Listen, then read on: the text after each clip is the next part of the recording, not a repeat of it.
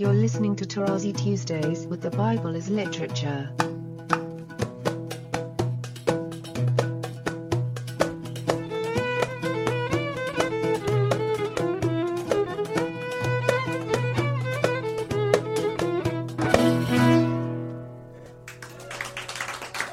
Hi, this is Father Mark Biblos. And this is Dr. Richard Benton. And you are listening to Tarazi Tuesdays with the Bible as Literature podcast. Father, I'm really excited today because we were discussing this enigmatic chapter, the first chapter of Matthew, with the genealogies and with all these lists of names. I've heard so many different explanations for this, but understanding Biblos Geneseos, the book of the genealogy or the book of the generations. And I'm really interested to hear more about how you're understanding this chapter and how it fits in the greater context of Scripture. Well, thank you very much. This is a powerful issue, so let me go directly into it. We have those two words, Biblos, book, Geneseos of Genesis. Let me begin with the first one, again, according to my view that I expressed in all my books, that the Gospel of Mark, which is the Gospel of Paul, was entitled Gospel of Jesus Christ. Then Luke, which is the second Gospel, used the other word that Paul uses to speak about his preaching, which is logos, word.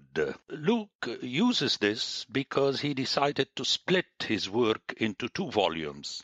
If he would have called each volume gospel, then we would have had two gospels written by the same person, which would contradict openly Galatians. There is only one gospel. So he opted for the first word, although we don't have that, but in Acts we have the second word. When in the translations we read book, that's wrong, it's word. So the third gospel, which is the Gospel of John, begins with one logos, but in chapter 20 he turns it into a book. And Jesus did many other signs that are not written in this book. And then in 21, he says that if we would have had to write everything, even the books that would be written would not contain that. And the last one who pushes the issue, which according to me is the latest book of the entire scripture, that's why it is the most central, and that's why it is put at the beginning of the New Testament, which is Matthew. And he entitles his work as a book of Genesis. Now, I stress the word Genesis because although RSV and even already its parent KJV translates as generations, but in 118, where we have again the repetition of Genesis, they translate it as birth, because following that we hear about the birth of Jesus. But here again, for those who are listening, we have two different words. They are close enough but different. Genesis is the becoming, the being, the producing, whereas Genesis is the birth. That's very important to remember that Matthew repeats that word Genesis in 18, and thus he looks at the so-called birth of Jesus along the same line. Now, Genesis is the translation of the Hebrew Toledot, which is birthings, family tree. And in Genesis 5:1, in Hebrew, we hear the book of the Toledot. Only there, the word book before Toledot, which are the generations, the descendancy. But the Septuagint, which I repeatedly say was done by the same authors of the Hebrew, retrojected the word book before Genesis into 4 in connection with the heavens and the earth, which is phenomenal. In other words, they insisted that chapters 1 through 4 are an entity in itself. Thus, Matthew presents itself on the one hand as a book already scripturalized, with authority as the book of Moses, of which we hear in Mark 12:26, the book of the words of the prophet Isaiah, Luke 3:4, the book of Psalms in Luke 20 and Acts 1, and the book of the prophets in 7:42. So here we have Matthew upgrading John's Viblion, it is as though it's a small book, into a full Biblos. total book. But then Matthew presents itself as being the book of the Genesis of Jesus Christ, which parallels Adam, as I said, and the heavens and the earth. I mean by that the intention of Matthew is to present Jesus in his ascendancy as more encompassing than just going up until Abraham. Now, obviously, Luke had written about the genealogy and pushed it up to Adam. Why didn't Matthew do that? Well, every writer has his own twist. And then Matthew began with Abraham, who is the father of many nations, and his wife is the mother of many nations in Genesis 17 in conjunction with the circumcision. So I'm convinced that Matthew had this in mind by beginning with Abraham and not Jacob, who is Israel. And through the covenant of circumcision, he is already preparing for the inclusion of all nations. And I shall speak about this when we shall hear at the end of the book. And now, my dear friends, Jesus speaking to his disciples, you have to go and carry this message to all nations, pandata ethne.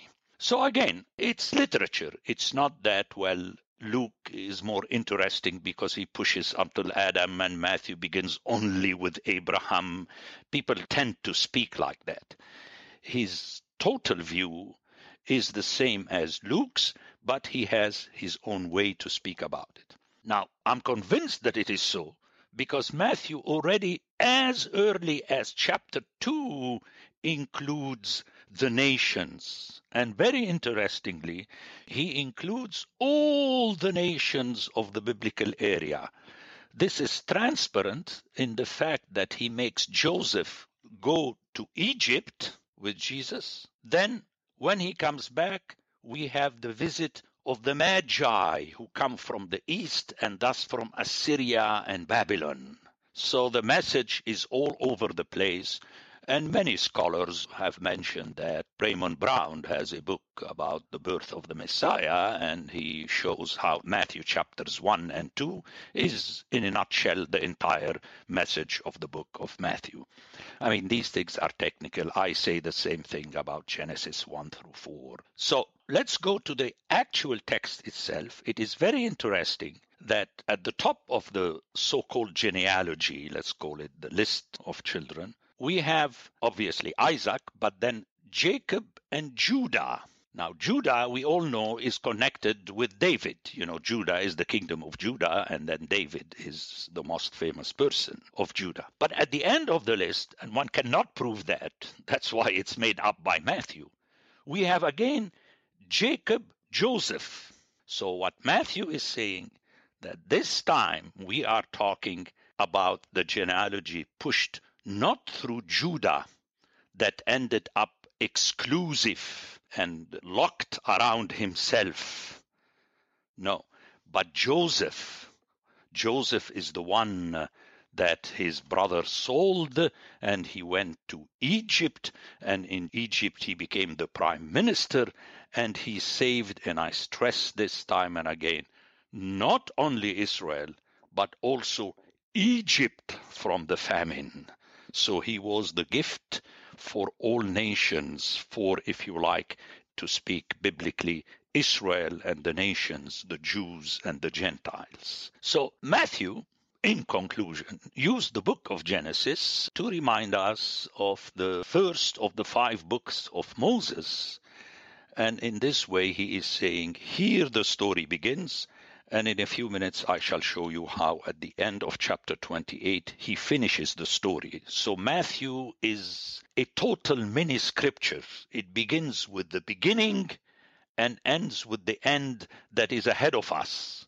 People always imagine that the end is coming to us. No, the end is already spoken of in the Bible. The Orthodox should know that better than anyone. The priest in the liturgy say, and we remember also your second coming. How could you remember the second coming? It's because you heard about it in the Bible. Now, Matthew has an extra twist that reflects his intention. And this is a classic. Many people have said this thousands of times, that the book of Matthew is divided in 5 sections. The first one ends with when Jesus finished these words in Matthew 7, then in 11, then in 13, then in 19. But the 5th time in Matthew 26:1, he says, and it was when Jesus finished all these words, he adds this all, which inaugurates the last phase. You know that after 2 days the Passover is coming, and the Son of Man will be delivered to be crucified. And it is the same Son of Man who will judge all nations in chapter 25. It's really very impressive. So we have 5 times. And just to put it as a footnote, I don't want to overwhelm my hearers, but all these phrases in Greek begin with ke egeneto, and it was that. And egeneto is precisely the verb that is from the same root as Genesis. So here again, and you've heard me so many times, if one does not hear scripture in the original, one is not hearing scripture. So then, a few chapters later, after the resurrection, we have the culmination of, as I mentioned earlier, that in spite of the doubt of the disciples, Jesus pushes them to go and preach what he said.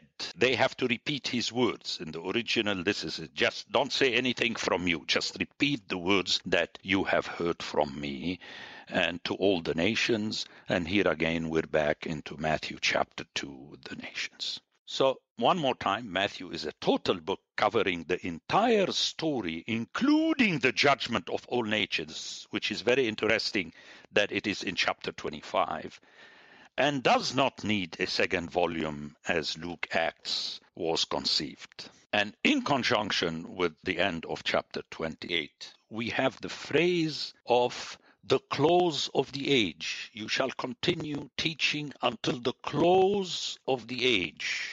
And I would like to end with this. It's really very impressive that the word close of the age, besides this time, is found only in chapter 13 of Matthew, which very interestingly contains a parable specific to Matthew. Immediately after the parable of the sower, he has a parable of someone planting seed, and the enemy comes and plants weeds in the field. And to make a long story short, that word field is the same word that appears early on in Genesis 2:5. It's the field, like a garden, which is the earth.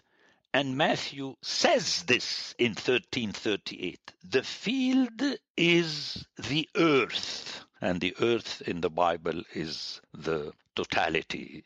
And the field brings us to the place where Cain killed his brother. In Hebrew, we have the field. But then also in the encounter between Abraham and Ephron the Hittite, gave Abraham part of the field where he would bury Sarah. Obviously, we can go in detail now, but it's enough for this topic. So all in all, this Biblos Geneseos is really encompassing and obviously intentional. And the Latin has both in 1:1 and 1:18 generatio. But the English with KJV and RSV are very tricky. They switch to birth. So that's what I would like to say about Biblos Geneseos. Thank you very much, Father Paul. This has been mind-opening for me. One thing that occurs to me, you mentioned how we have another Jacob who begat another Joseph, and then Joseph, then not another Joseph. The first Jacob begets Judah, the second Jacob begets Joseph.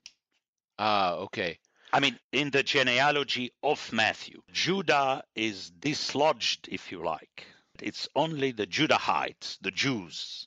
And with Joseph only having one son here in Matthew, Christ, then is Jesus then a replacement for the 12 sons of Joseph? Yeah, because it's the one that is commissioned with the mission, and his mission is for Israel or the Jews or Jerusalem and the Gentiles. You notice in chapter 2, Jerusalem with Herod and the priests refused Jesus. the Magi accepted him, which is a reflection of Romans 9 through 11. But disregarding the acceptance or the non-acceptance, it's the fact that Jesus is put under the tent of Joseph. I'm talking genealogy now. And then Joseph, who goes to Egypt in Matthew, obviously triggers in your mind the story of Joseph in Egypt. The book of Genesis is in the mind of Matthew. Many scholars mention the fact that all these appearances in dreams is a recollection of Genesis, how God spoke to the people and so on. But again, all this is footnotes. Father Paul, this was really an interesting and compelling episode. There's a lot of meat in these few minutes we've spent together this morning, and I know that Richard and I will spend some time this week unpacking this and reflecting on our own reading of the New Testament on the podcast and in our work. So just want to say thank you once again for giving us your time and honoring us with your work and your effort. Thank you very much, Father. Thank you.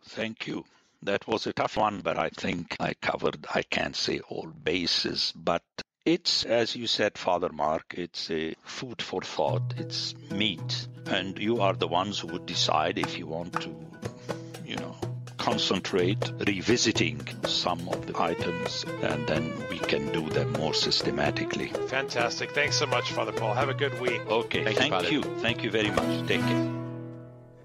The Bible as Literature is a production of the Ephesus School Network.